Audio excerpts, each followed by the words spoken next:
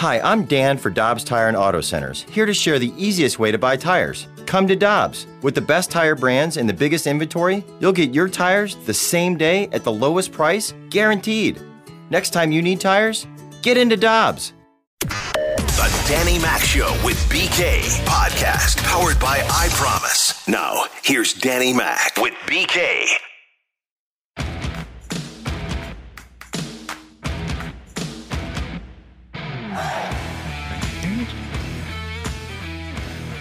Hey, we're on the air, BK.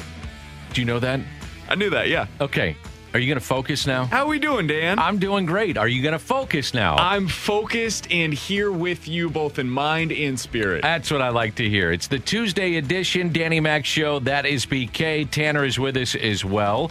The Air Comfort Service text line, if you want to jump in, we always check those out at 65780. And by judging from the text line, we have listeners all over the place. Do you see they were asking where you're listening? It scares the hell out of me, Dan. Every time that somebody says, like, they're a listener of the show, I'm like, wait, why? I don't realize how many listeners are actually listening to our station until I find out from something like what the morning show just did. Oh, there's a lot of people that listen to this. Absolutely. Tons of people are listening, which is great. I'm with you, though. I heard what you were saying in the crossover. If you put me into a room with 15 people that are staring at me, whether it be giving a speech or just whatever, right? Yeah. I clam up. I'm like, I can't do this. And meanwhile, there's thousands of people listening right now. And I'm like, okay, this is fine because it's just the three of us in this room, right? That's how this works. So when you're doing your presentation and you got 50 or 500 or 1,000 people, you get instantaneous reaction by body language and facial reaction. But when we do something stupid here, we just kind of look at each other and go, really? Come on. And it's we just me move and my on. three buddies. We're just sitting here talking about sports. But everybody else out there is going, really, with these guys? Shut up. No, they don't. They know that we're going to give them the best that we have every single day. That's all we can do, Dan. How about the Cardinals last night? Went about as well as you could expect. Now, there are some things I'm going to get into that need to improve. Early trends with this team, but they needed a good start out of Daniel Ponce de Leon, and they got it. 5 innings, 3 hits, 1 walk, struck out 3. Over 60% of his pitches went for strikes.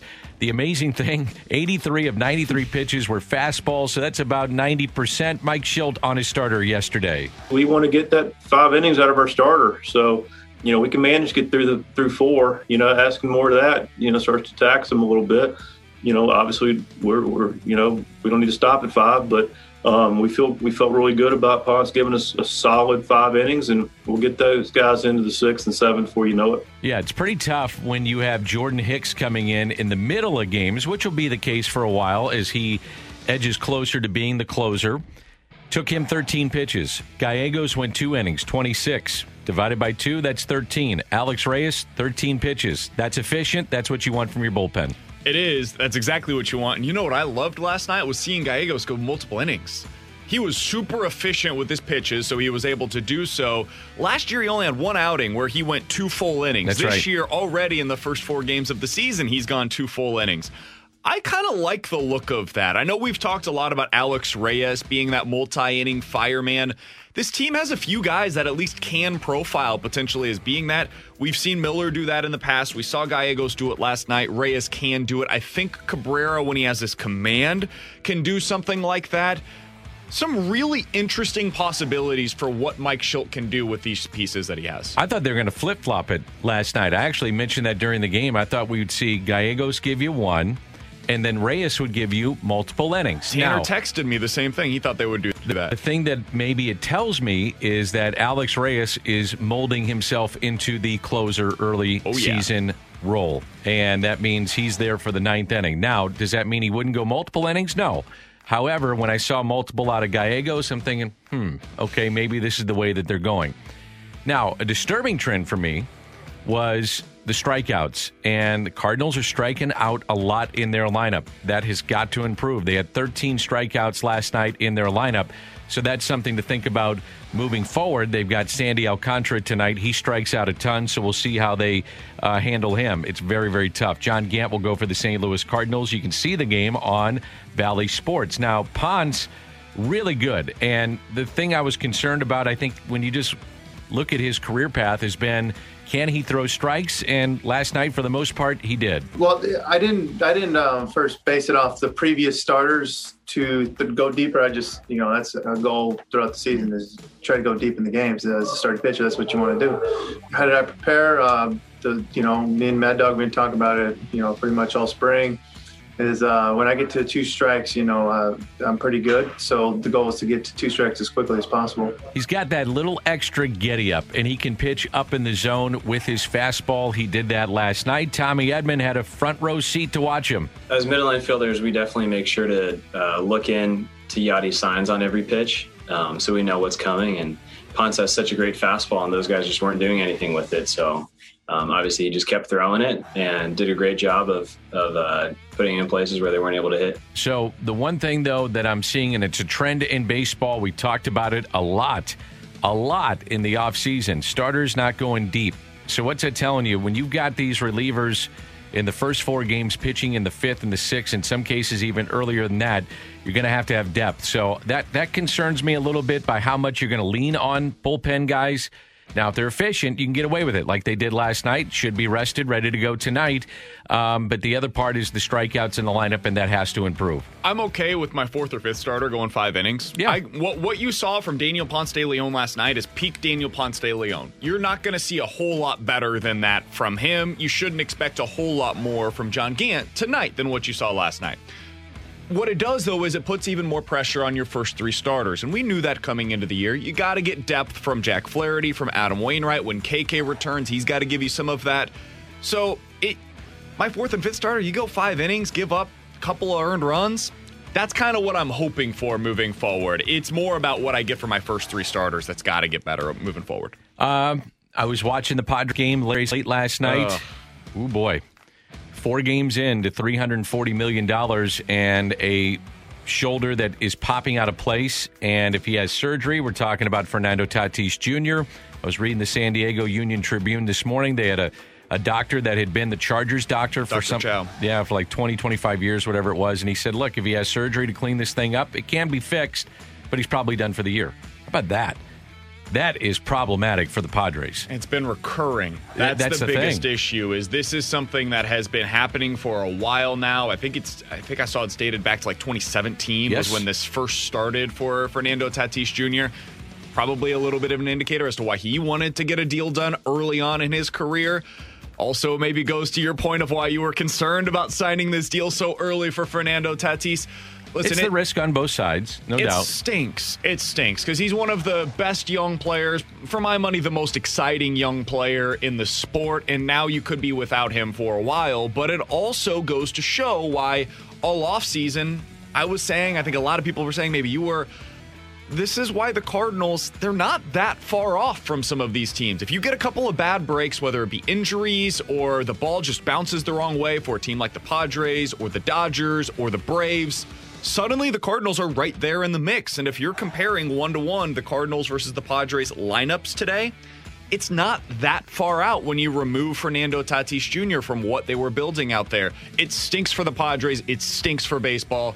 If you're a Cardinals fan today, though, your team is a little closer to one of the top competitors in the National League. Some of the storylines early on in baseball we're going to get into with David Schoenfield of ESPN. That would probably be number 1 on my list. Number 2, I got my fingers crossed, knocking on wood. We're going to see the Nationals playing tonight. Nationals are coming to St. Louis next week. Nationals hit by COVID and some big names potentially not a part of the Nationals. That's of concern. The return of Tony La Russa. It's been weird for me to watch him manage with number 22 on the back. Got the face mask. It's the same old Tony in there, but man, is it weird seeing him in a different uniform. Is it weird for you? It is for me. It is, but it's been so long. I think the strange part is just seeing him back in the dugout. Like, regardless of what uniform he was wearing, it's seeing him back as a manager again has been strange. Yeah. A couple other things I want to get into, then we'll head to a break. Blues looked terrible last night. I'm sure you're going to get into that with Alex. And where did you finish in our bracket here at 101 ESPN? So I have some bad news there. I think I know the answer, but I want to hear it from the horse's mouth here. So I finished dead last, but it wasn't by virtue of me dead last filling out a horrible bracket. It was by virtue of me not saving my bracket, which has been an issue that I've been known for. Wait a minute. I watch you on the computer. Yeah, I'm a wizard, and Dude, you're with it. And I figured out how to enter my ballot. And that was maybe the most surprising thing that has ever happened in the history of 101 ESPN. That I did? That you not only filled out the bracket, but you saved it correctly. Yeah. You were on top of your game. No big deal. And you didn't. Failed miserably. BK. Now, to be fair, I would have finished dead last even if I did fill out the bracket that I had on all of my ESPN bracket challenges. It went really poorly for me. But we had an office pool where you get two teams that they assign to you. I picked two teams, and based on the point spreads, I'm not going to bore everybody with the details, but I ended up getting to the championship game last night. I don't care about that. I had Gonzaga, won myself basically the money for a new grill, Dan. Oh, which nice. was nice. Nice. Okay. They got their butt whipped, but I won enough money to get myself a new grill, so That's I'll all that take matters. So Baylor looked awfully good last night. Wow. I heard that rumors have it Danny Mac was a big fan of this Baylor Bears team. Love the Baylor Bears. Love them. They got pros. I just thought the athleticism on display last night was absurd. I watched a lot of their games this year, and I was like, how could anybody in college basketball beat these guys? I mean, honestly, they showed it last night, because I thought if anybody could, after watching Gonzaga and how efficient they were offensively to get through to the Final Four. Now, the Final Four game against UCLA showed some of the warts in the armor, if you want to look at it that way. But generally speaking, they were mauling teams with efficiency. And last night, Baylor's athleticism just shut that down. It was over. Over. And it could have been a lot worse after the first 20 minutes. Should have been. That Vital kid, 8 offensive rebounds. Yeah. And it was not a fluky 8 offensive boards. He was outworking people and out-muscling people underneath. And that was probably the biggest shock to me. Was I thought that Gonzaga, because they're a three-point shooting team, they play outside in. I thought they would be able to get their shots. They had no chance. And within 5 minutes, it's very rare that this is the case, but within 5 minutes of that game, you knew, oh, this is just not going to happen for Gonzaga. They don't have a chance against this team. Have you seen the documentary on the Baylor Bears? I think it was on Showtime. I have not, but on I know their previous history. Yeah. This has got to be one of the greatest coaching jobs in the history of college basketball, to take a program that, this isn't about recruiting. This is about life and death, literally, and where they were. It was terrible. One of the teammates shot another teammate. Yeah, and it got the covered up. program was in turmoil for about 6 years after that. They ended up losing, I believe it was 6 scholarships. You get 13 as a program. So this was basically a half-death penalty for their basketball program in the middle of Scott Drew's tenure there. And he not only recovered, but made it into one of the best programs in the country. Yeah, the documentary is unbelievable, how deep they go into this with the former coach. Interesting. The families of those that were affected by the death of the player, the cover-up. It is scary. So we're not talking about somebody giving you, here's a couple of grand to go play, or $150,000, whatever. This is about a guy getting murdered, and then all of a sudden trying to bring back your basketball program, and he wins the national championship. In terms of where that was, and he took that thing over at that time. He's the next guy, and then to win a national championship, holy cow. And he only had 1 year of head coaching history prior to that at Valpo, and then he goes on to have so much success at Baylor. It's an incredible story, and if you saw him last night after the game, he looked like he was either giving a sermon or cutting a WWE promo. You could go either direction with Scott Drew. And if you were wondering why all of that emotion was coming out in that moment, it's what you're talking about, the history of what they've been through at Baylor in his time. That's what you saw on full display after the game last night. It's incredible. It's one of the great coaching jobs in the history of really college sports, to be able to come from that to do what he did last night. This is the Danny Mac Show with BK, the podcast powered by I Promise.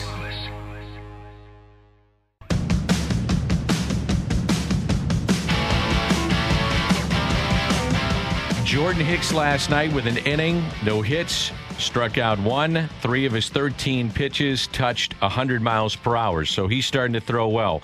Mentioned Giovanni Gallegos.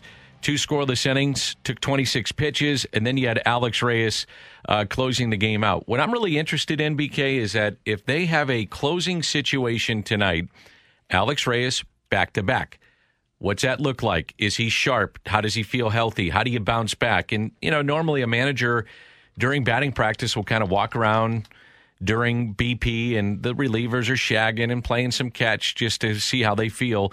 And that's when they get their tell. They talk to a guy and say, hey, man, how do you feel? You good to go? You ready to roll?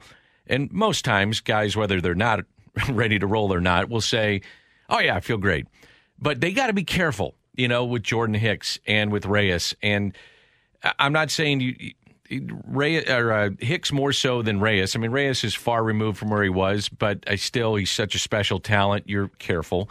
Hicks, I think you take that out of the equation, his deciding whether or not he's ready to pitch.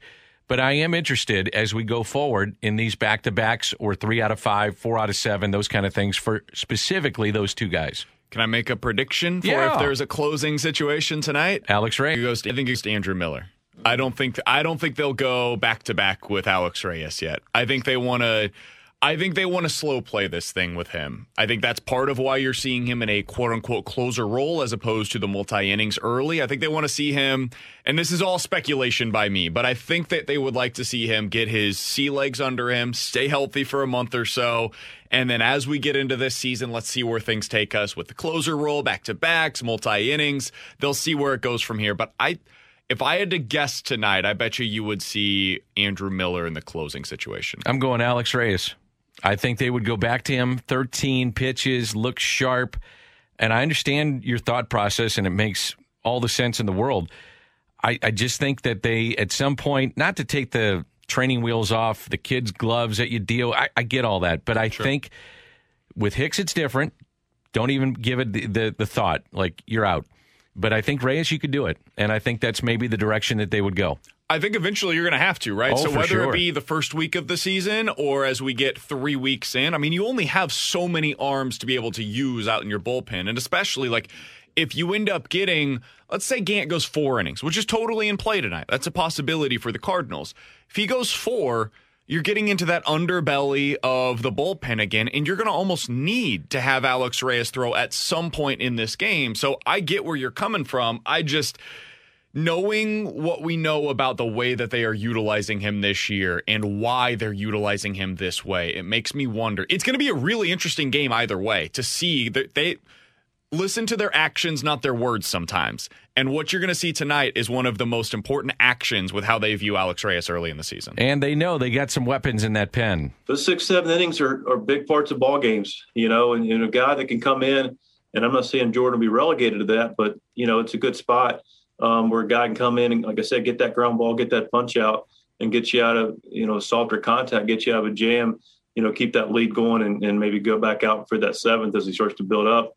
And then as he progresses based on the day, sure, he can absolutely, with that kind of stuff, go get the 8th and clearly get the 9th as well. So they're nice assets to have, weapons to use. By the way, I've always said that, and especially in the last 4 or 5 years, and analytics such a huge part of the game, and looking at when a game is won or lost, I've always felt like you have to get to the 9th to create the save opportunity, meaning that you're winning. I've always felt like if you had 3, 4, and 5 coming up, I'll look at it from the Cardinals' perspective. If I'm Don Mattingly or David Bell, I don't care, any opposing manager, and I got a 1-run lead and we're in the 7th inning, and I know I got Amir Garrett, who is technically maybe my closer, or last year, Raisel Iglesias, and Goldschmidt, Arenado, DeYoung are coming up in a 1-run lead in the 7th. I'm using Amir Garrett there. And last night we saw, because of a byproduct of a guy coming back from injury, Jordan Hicks not as your quote-unquote closer. But I'm a big believer that if I'm trying to win the game is won or lost right here. Not necessarily in the 9th. It's getting won or lost in the 7th inning, the 6th inning, maybe the 8th inning. And I'm going with my best against their best instead of waiting to give them my best, who could be seen the bottom of the lineup, but because it's baseball and it's a save situation, and I understand guys are paid on saves too. There's the business side of it. But I'm saying purely baseball, I'm throwing my best against that guy. And that's what the Cardinals may have the luxury of this year with Jordan Hicks. Absolutely. And we do something on BK and Ferrario where we go through the circle of trust for the Cardinals bullpen guys, right? So the three guys that have already made their way into the circle of trust early this season are Gallegos, Reyes, and Webb. I think that we're going to potentially have to update this today because Jordan Hicks, with the way that he's looked early in the season, is starting to work his way into that circle of trust where when he comes into the game, I feel really good about what's going to take place for the Cardinals. And so I'm with you, Dan. Whether I do agree, I do believe that the final three outs are different. They are. And it's hard to get those three outs. So you've got to have somebody that is also capable of that. But this is one of the benefits of what you just heard from Mike Schilt. They have multiple guys that you really do trust back at the back end of the bullpen. So Jordan Hicks or Alex Reyes or Gallegos or Webb, whoever it is in that situation, they can come in for that big spot against the heart of the order. And I've also got somebody still available to be able to shut down the back end for me. So with you, I've always felt the final three outs are different than the other outs that you have to get. But I've always said this. Don't we have to get to a safe situation first? And that means shutting down the opposition in the 6th, the 7th, and the 8th when the game is on the line. Now, somebody that, also could maybe get some closing opportunities, but to your point, he's been used in multi-inning situations, is Giovanni Gallegos. Got multiple weapons. You saw a really dirty changeup to go with the really filthy slider and a fastball that's got a lot of life at the top. So, he's adding that changeup to third nasty weapon that already has got 2+ pitches. So, and he's got a great demeanor about him, and he's good against righties and lefties. So, Gio's a bit of valuable piece for us in the bullpen. Did a great job again tonight. And the games that we did in spring training, by the way, Gallegos didn't look very good until the very end. Yeah, his command wasn't very good, which is not usually what you talk about with Gallegos. He may get hit here and there, but walks or not even be around the strike zone, that's not him. And I thought he was filthy, as Mike said last night. Here's my concern, though, BK. So we're only Gallegos. Well, hold on now. Okay. We're only 4. Big picture here. Now, this is across the board, though, in Major League Baseball, but we're only 4 games in. I'm going to focus on the Cardinals. These starters aren't going deep. Over 162 games, this formula ain't going to work because guys are going to get worn out. They're going to be done by the All-Star break. So that's something to keep in mind. That's why today is a big day for the Cardinals. KK is going to throw down in Jupiter. He's going to have a simulated game. They're hoping that he's back in the rotation maybe next week in St. Louis. We don't know about Michaelis. But if you get those 2 guys back and you can put 2 others in the bullpen that are stretched out, now if your starters don't go very deep, you're okay. But the current situation of the first time through with this rotation, that's going to be tough to keep up for 162. Yeah, imagine if instead of Jake Woodford as your long man right now, you've got Daniel Ponce de Leon in that role. And instead of maybe Ryan Helsley being in your bullpen right now, okay, well, that's where John Gant's role is in your bullpen. Now I feel much better. And if I need to bridge that gap, if KK goes short in a game, or if Michaelis, when he's returning, is only going 3 or 4 innings, well, now I feel really good because I've got John Gant there available to get me to the 6th, and that'll bridge the gap to the back end guys that we're talking about. Once they get healthy, if and when, then I start feeling really good about where they are as a staff, as a whole. For the here and now, it's really about, can you get through the next week or 2? And if you can do that and you feel like you're intact and everybody's healthy, good to go, then I start feeling a lot better with where they're at. Got to have a right fielder give me a hit, too. We got 4 games, and Williams 0 for 9. Last night, Dean was 0 for. He's 0 for 6 on the season. Carlson, after a big booming home run in the first at-bat, he's been quiet. O'Neill's been fine. I'm fine with what I'm seeing out of Tyler O'Neill, but got to see a little production out of these guys, too. Need to get cut down on the strikeouts a little bit with O'Neill, but, I mean, we know this is something that you sign up with. With Tyler O'Neill, there's going to be prolonged periods where he's striking out 50% of the time that he's going up to the plate, and you live with it as long as you're getting the power. He's showing some of that. I'll deal with that. Carlson, I think his approach has been pretty good. I mean, even last night, I heard Jimmy saying afterwards, that one hurt, with what should have probably been close to a double down the line. He looks good at the plate. He looks comfortable. It's the right fielders. Austin Dean doesn't look super comfortable right now. Justin Williams, since that first game where I thought he looked pretty good, even though he was 0 for 4, everything was in play, he's looked lost at the plate the last couple of days. I am very curious to see what the leash looks like with those guys, because I'm getting close to probably not in this Miami series. Let's see at least another couple of games, maybe even into the Milwaukee series. You're going to come a point in time here, if they continue going over, I'd kind of like to see Lane Thomas get his opportunity, come on up. And if not him, well, then let's see what Nagowski looks like in left and shift over Tyler O'Neill to right. I can't believe this is mark this down. It's April 6th at 10:31. You didn't bring up Nagowski as your first option. That's amazing. Well, I know this is a growth period. The team doesn't want to play him out there, so I have to be at least somewhat realistic. He's a pinch hitter, and I'll live with it. I think he should get an opportunity outfield, whatever. Lane Thomas deserves an opportunity if these guys continue to fail. I know he was not good in spring, but he was the guy that I thought maybe would be the favorite to get one of those jobs. And now he's on the taxi squad. So I'm interested in seeing him if they continue going over the next few games. This is the Danny Mac Show with BK, the podcast powered by I Promise.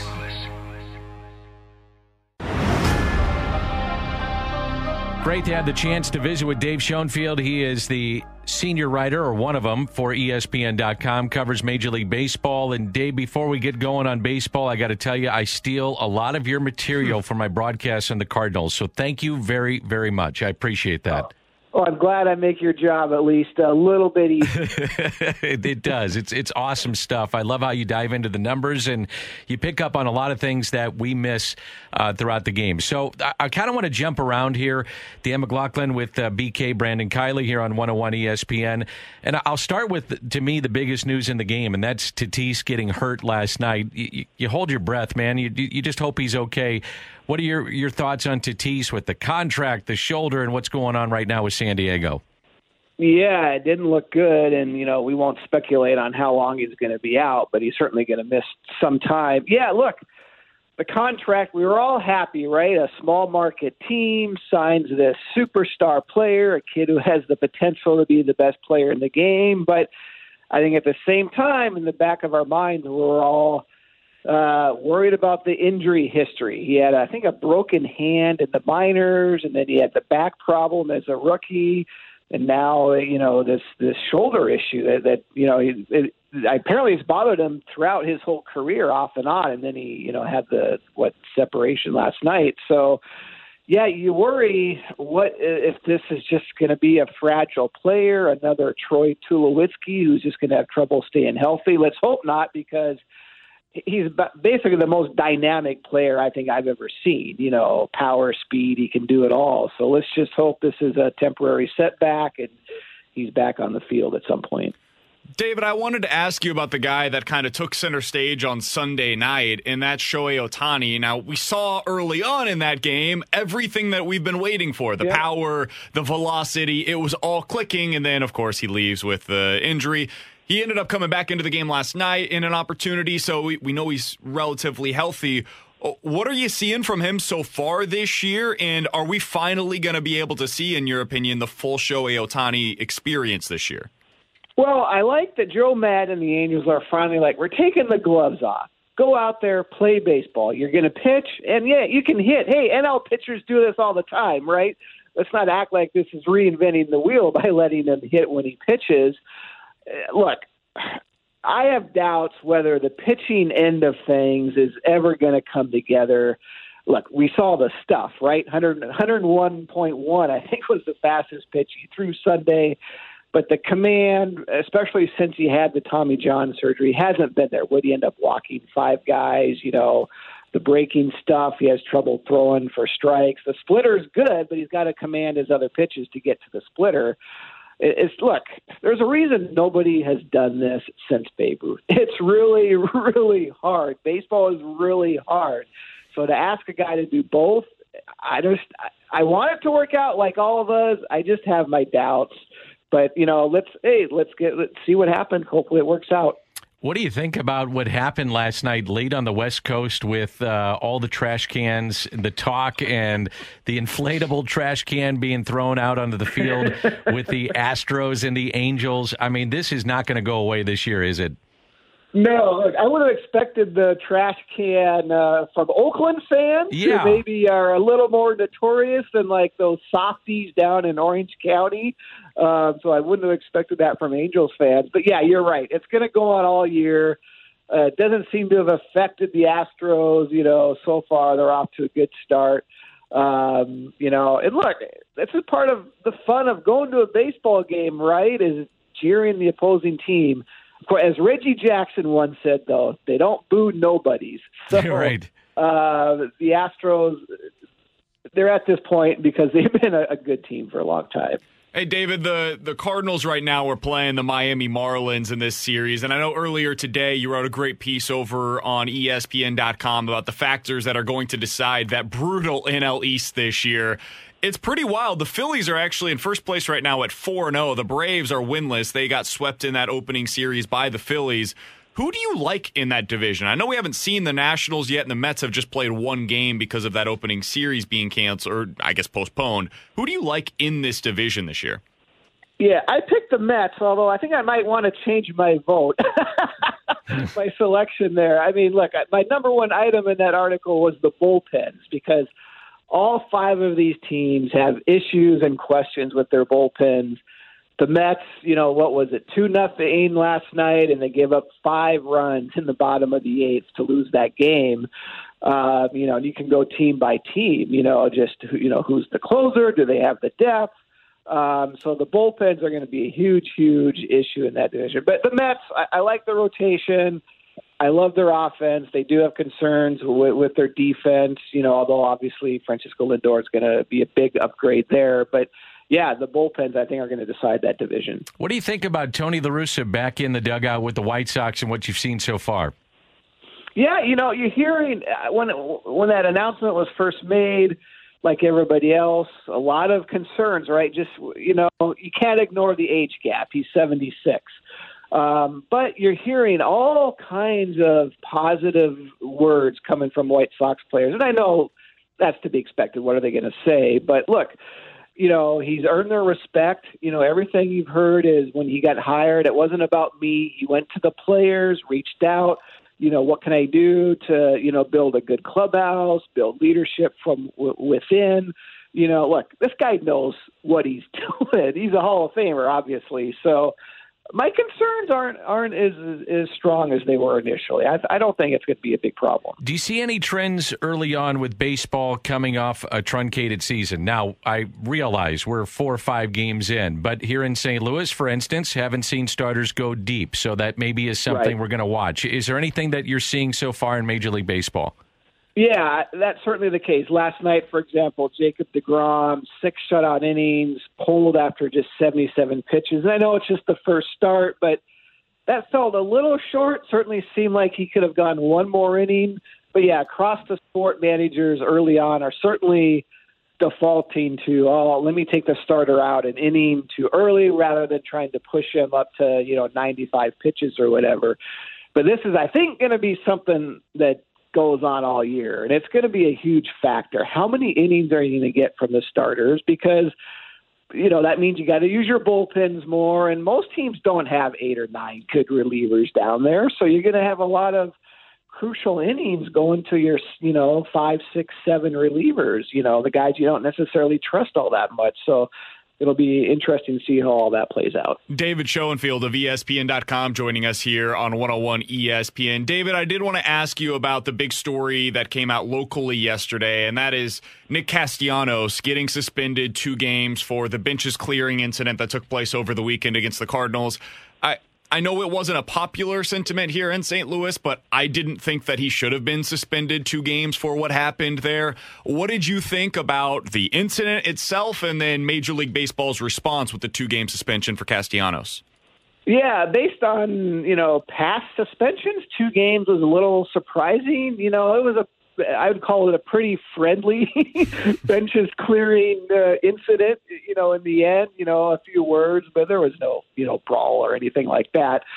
As far as the incident, look, not to excuse anybody's behavior, but we forget, these are guys, they're in a competitive game full of testosterone. Sometimes their emotions, get the better of them. And as long as it doesn't, crash over to an all-out brawl and fights, that we obviously need to avoid, So, okay, he slid into home, he did his muscle man pose. Is that really worth a suspension? I don't think so. No. We're on the same page there. Hey, David, before we get you out of here, I'd be remiss if we didn't ask you about your early impressions of this Cardinals team as well. What have you seen from them so far? What's impressed you, and what's maybe setting off some alarm bells for you thus far? Well, too early to obviously make any rash judgments. I think we just talked about the bullpens in the NL East. If there's one reason to pick the Cardinals, I think in the Central, it is that bullpen. I guess if Alex Reyes is the closer, obviously, can he stay healthy? Can he throw enough strikes? If he locks that job down, really good bullpen. I think the concern is probably, you guys would agree with, what's Carlos Martinez? He really, his last good year as a starter was 2017. I know he was kind of inconsistent in spring training. I don't think he was great in his first start. So, with the questions in that rotation, what are you going to get out of Carlos Martinez? Because if they can find that guy who was an all-star, that's obviously huge. Well, you sound like you should be hosting the show or a fan calling in. So that's what we talk about every day, too. So you're right on point with that. There's no doubt. Hey, David, thanks for doing this. We appreciate it. Love your work, and I'm going to probably steal some for tonight. So thanks again. All right, guys. Thanks for having me. You got it. That's Dave Schoenfield from ESPN. Really does a great job covering the sport. He mentioned Jacob deGrom, and I was watching a replay of that game last night. So 77 pitches. You're sick, man. I love baseball. I can't help it. Dan got home from the Cardinals game, calling a baseball game himself, and he was like, yeah, let's go ahead and replay through this other game that's on right now, and then flipped over later to make sure that he watched the Astros game. Yeah. He was checking out the Padres a little West Coast baseball. You're sick, man. Absolutely sick. So I love it when DeGrom is on, okay, because watching him pitch is a treat. But how about this? So this is now 33, think about this, 33 no decisions since the beginning of 2018. His ERA in those games is 1.76, 11 blown leads, 11.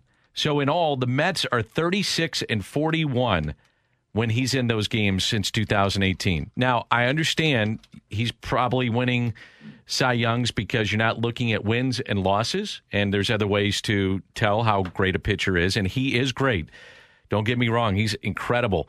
But think about that if they could just close some games out or just give him any kind of run support. That's the other. He gets no run support. I've never seen anything like it in my life. Dan, Jason Stark posted this earlier today. I was wondering if you were going to give this stat as well. DeGrom has a 2.58 ERA in games he has not won. It's incredible. Garrett Cole has a 2.6 ERA in all of his games. Yes. DeGrom, in games that he loses or gets a no decision, is better than Garrett Cole, period. That's wild, man. That's in his worst games. I've never seen anything like it. No run support, blown saves, ERA is 1.76. He's unbelievable. He is. And last night, 102 miles an hour on the gun. I mean, it's just ridiculous what he's able to do. This is the Danny Mac Show with BK, the podcast powered by I Promise.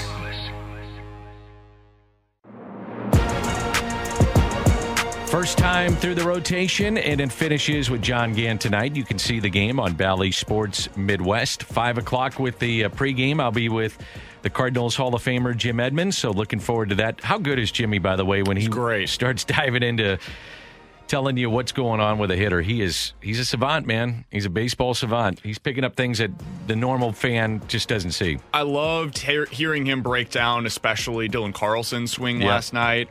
He made me very happy when he mentioned on the broadcast with you that John Nagowski, Tony La Russa. I thought of you immediately. Tony La Russa would have found a way to put him into every game. I was like, yes, keep going, Jim. Tell me more.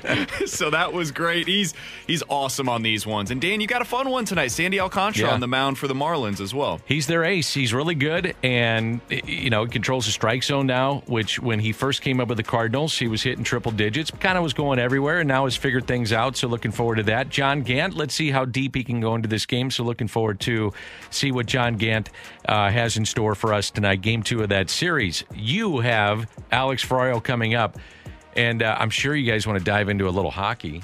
Oh boy, we're going to get started with that, Dan, because I was hesitant to hit the panic button because, this team has come back from much worse. I've heard this story. I believe they're going to make it into a movie eventually. of a team that was at the bottom of the standings when the turn of the year happened. Is that in right? January. They were the worst team in all of hockey. They went on, Dan, listen to this. They won the Stanley Cup. Yeah. They got a new goalie. They got a new coach. Everything turned around. The veteran leadership came together. They won a cup. I don't think that's going to happen this time around. So I was hesitant to hit the panic button. I think it's time to do so. We'll do that opening things up. We've got Jeremy Rutherford coming up at 12:15. And David Sampson, the former Marlins team president, will join the show coming up at 1:30. You've been listening to The Danny Mac Show with BK, the podcast powered by I Promise. To be your best every day, you need proven quality sleep every night. Science proves your best sleep is vital to your mental, emotional, and physical health. And that's where the Sleep Number bed comes in. And let me tell you, ever since I've had it, my sleep IQ score is just going higher and higher. And did you know 8 out of 10 couples say that one of them sleeps too hot or too cold? Science tells us regulating your sleep temperature leads to higher quality sleep. For many couples, temperature struggles are a real challenge. So here are some tips to help you both sleep just right. Look for beds designed with temperature benefits such as the new Sleep Number Climate 360 Smart Bed that actively warms and cools each side so you both sleep blissfully comfortable. And now save 40% on the Sleep Number 360 Special Edition Smart Bed. Plus, special financing for a limited time. Only at Sleep Number stores or sleepnumber.com/podcast1. Sleep Number, the official sleep and wellness partner of the National Football League. Subject to credit approval, minimum monthly payments required. See sleepnumber.com for details.